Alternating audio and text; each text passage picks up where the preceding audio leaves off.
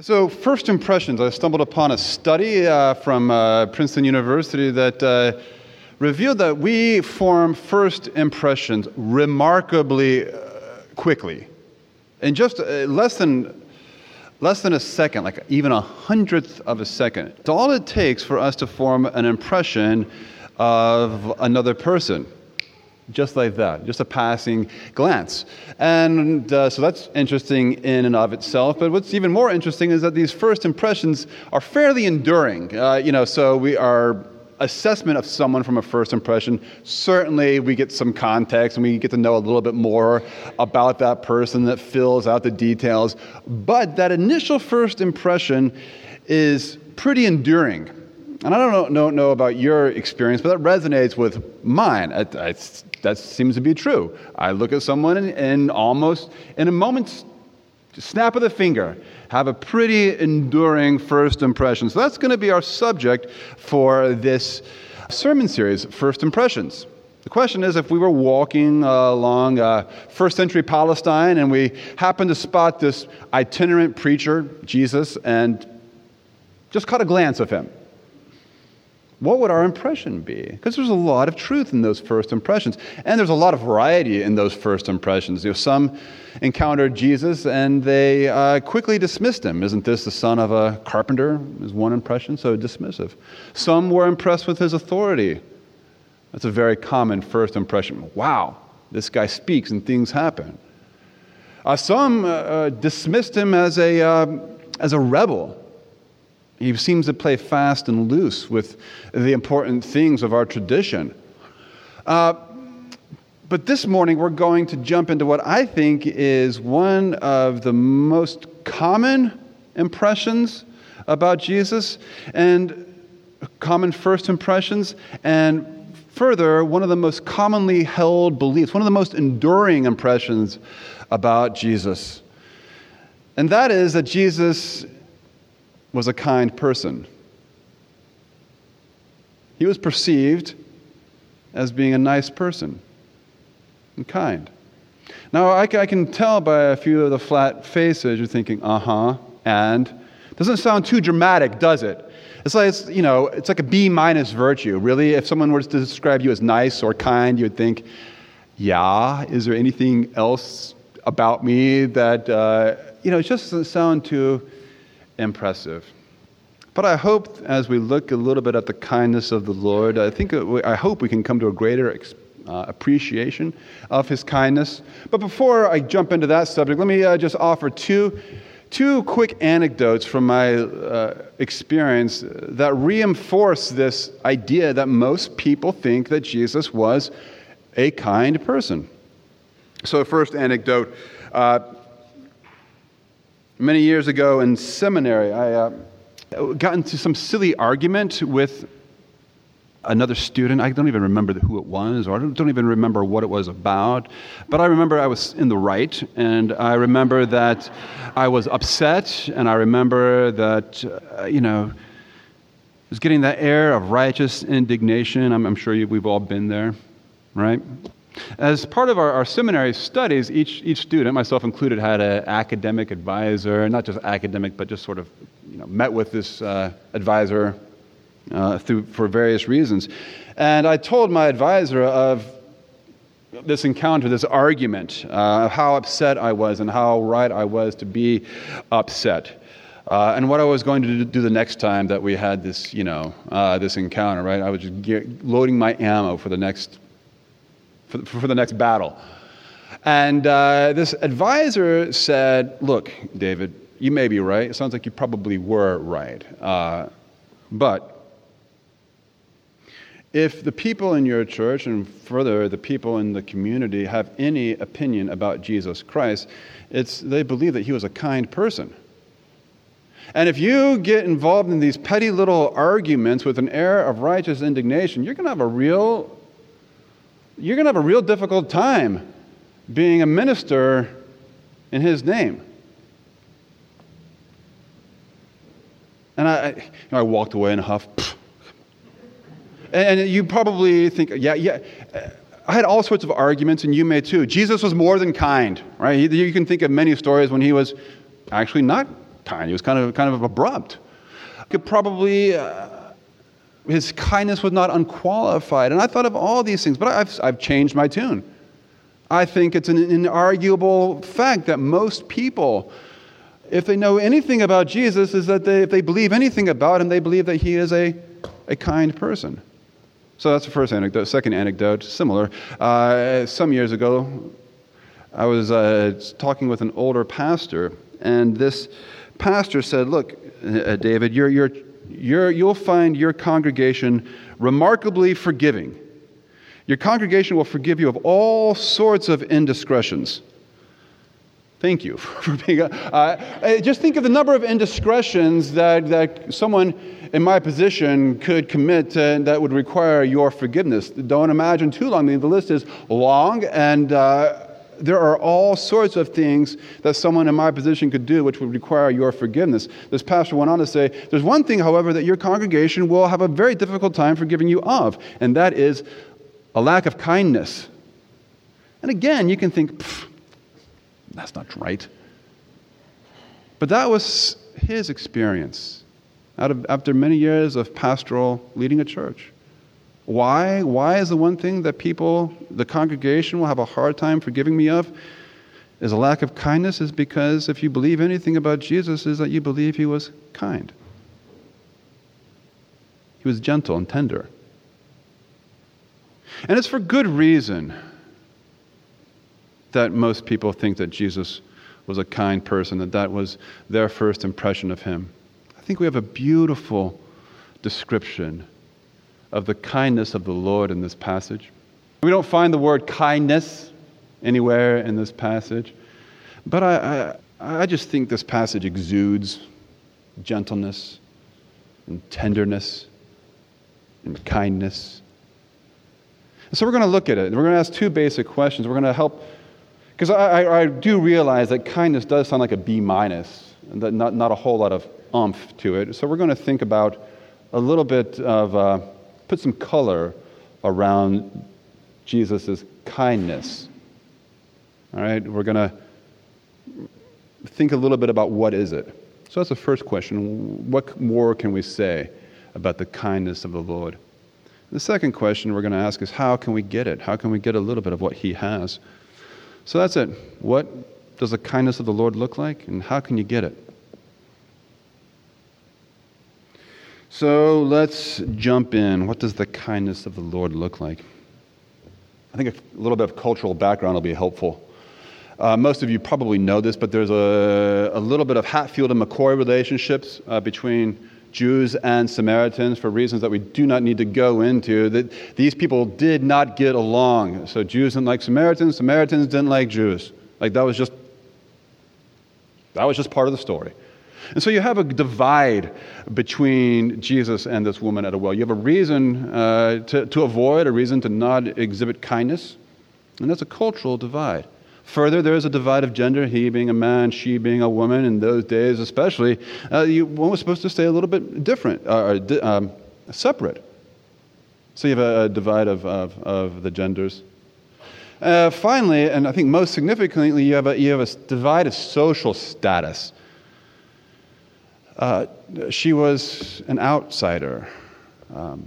The passage tells us that she came to a well at the 6th hour. The Bible counts time from the break of dawn. So let's say the sun rises at 6.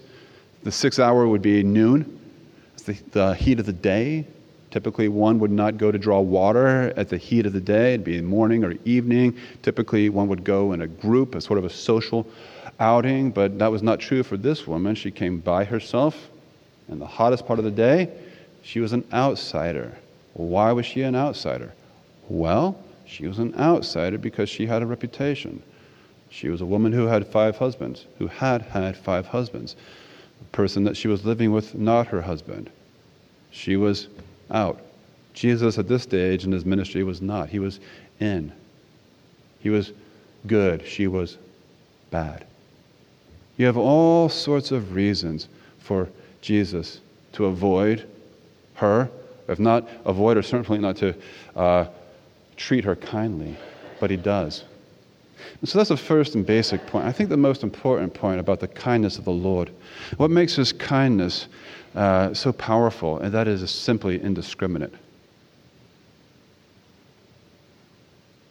In one of Jesus' most famous sermons, that being the Sermon on the Mount, Jesus says, love your enemies. And I know that love and kindness are not the same, not exactly, so just bear with me. Be kind to your enemies. And if you do so, you will pray for those who persecute you, so that you will be like your Father who is in heaven. You know what it says next? It's very, very challenging. It says, because your heavenly Father makes the sun to shine on who? Just the people he likes. No. The rain to fall on just the people that are good. No. How does your heavenly Father make the sun shine? On everybody. As you can attest from today's experience, how does the Father make the rain fall? On everybody. He doesn't pick. He doesn't choose. It's not God does not cause the rain to fall on this group and not on that group. On this culture and not on that culture. On this, fill in the blank. And you have a lot of blanks that you could fill in, don't we? In our increasingly polarized world, there are a lot of lines you could draw and think, yes, the sun should shine there. Nope, it shouldn't shine there. But that does not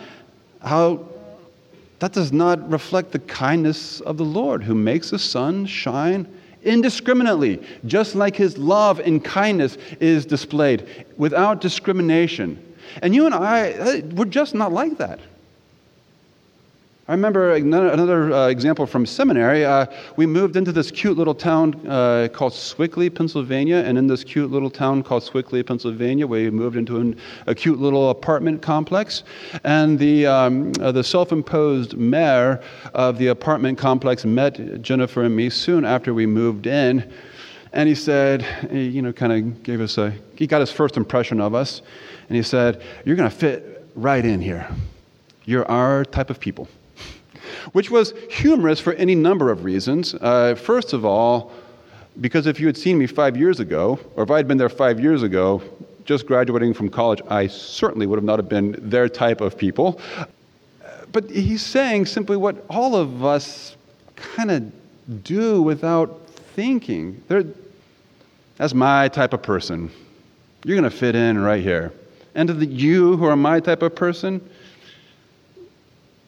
I'm going to show my kindness to. And if you're not my type of person, I trust that you're not going to be rude to those people who are not your type of people.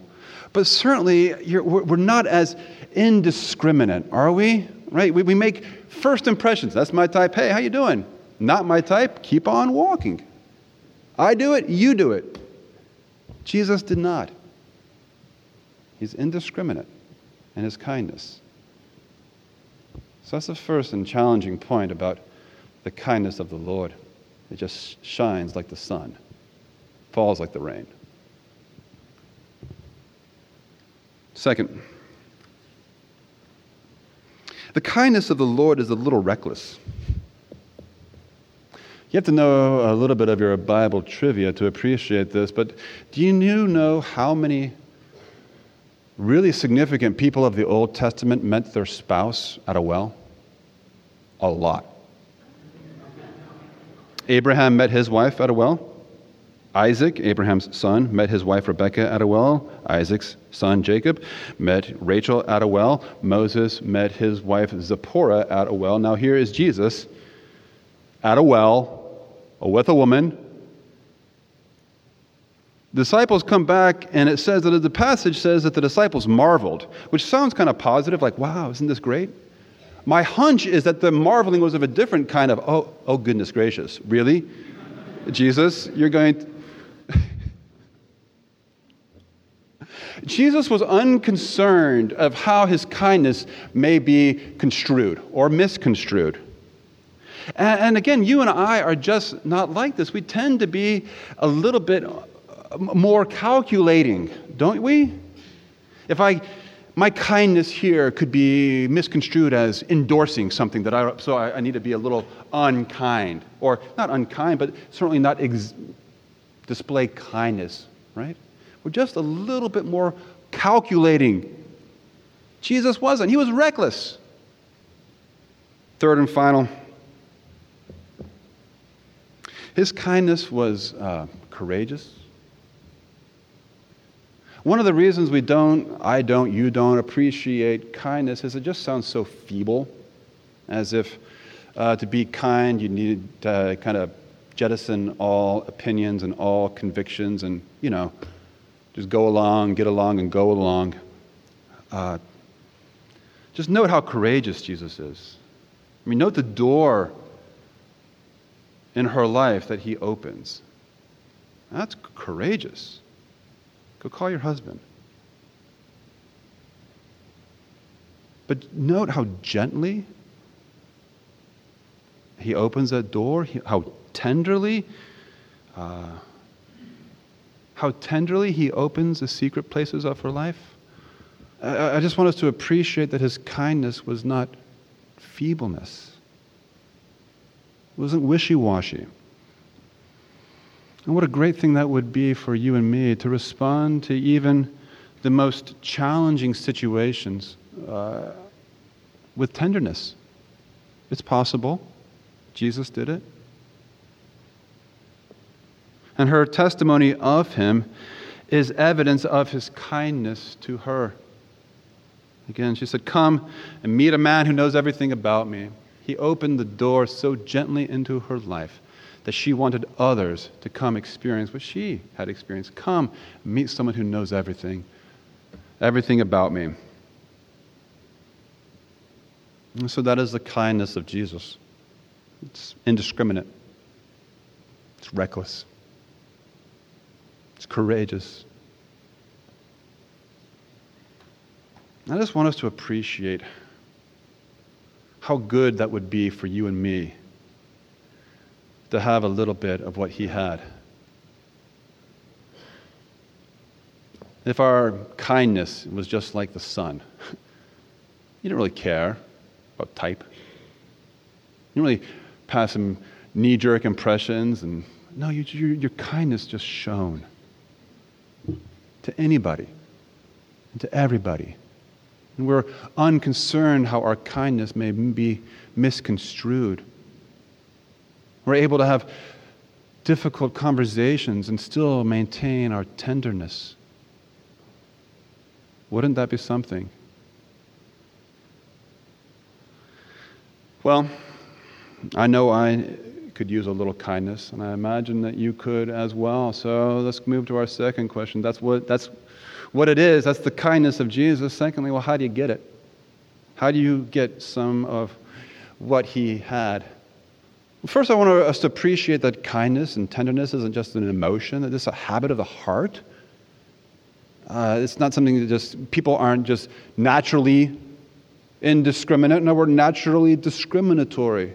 It's something to take to heart and think, no, I'm not like that. I want to be like that.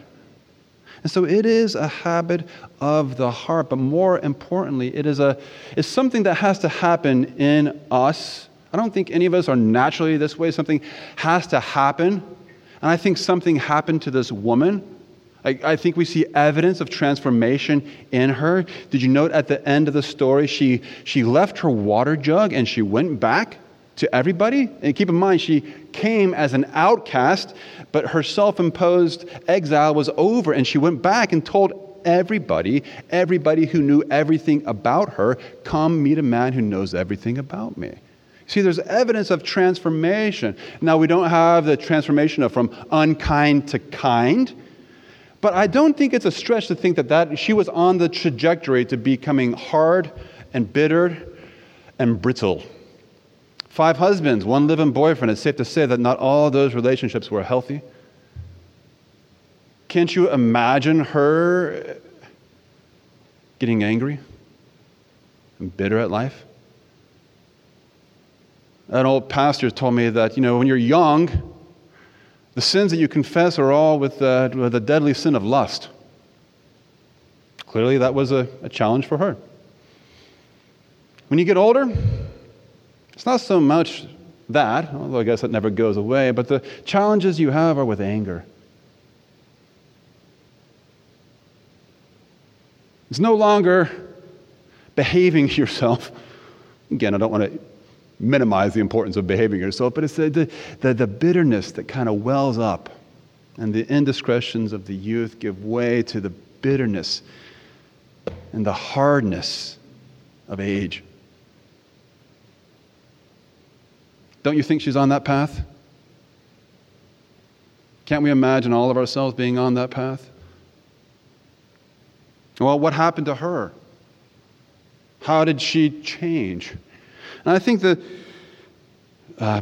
simple answer is that she encountered someone who was compassionate. She encountered tenderness.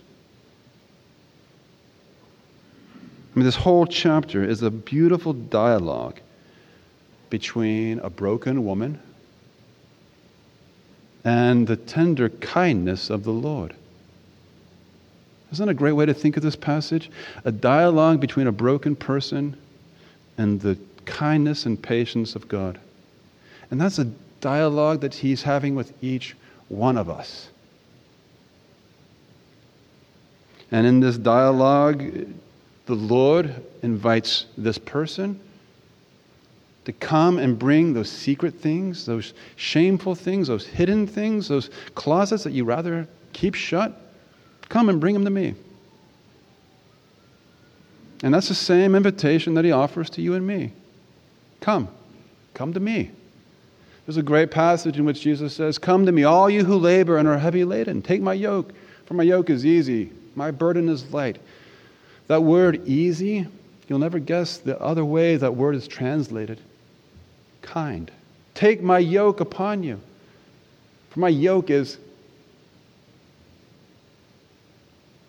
kind.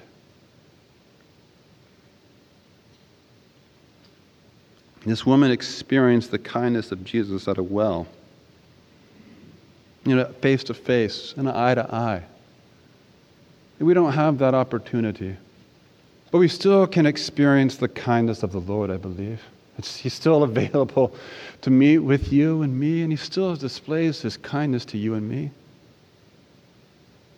I think the primary place in which Jesus displays his kindness to you and me is on the cross. We'll hear in our communion service that in the tender mercy of God, in his kindness, he sent his Son. And it's on the cross you see Jesus not angered, not bittered, but fully surrendered, his hands open.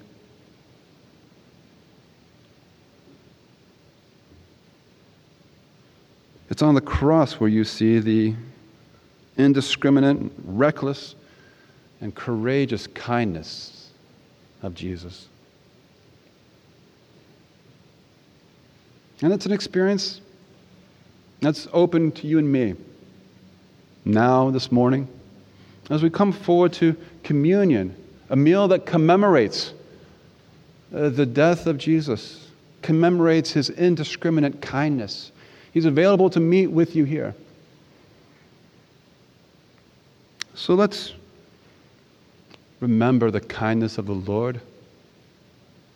Let's encounter the kindness of the Lord, his indiscriminate, reckless, courageous kindness. And then go out into the world with the desire to reflect some of what we know to be true in him. Smile. Say good morning. Give a kind look, especially to those people who may not be your type. Let's make it our goal this week that if someone were to catch a passing glance of us, just a moment,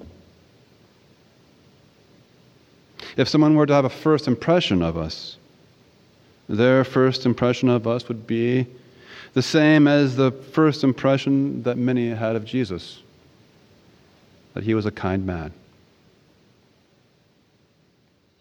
Please rise.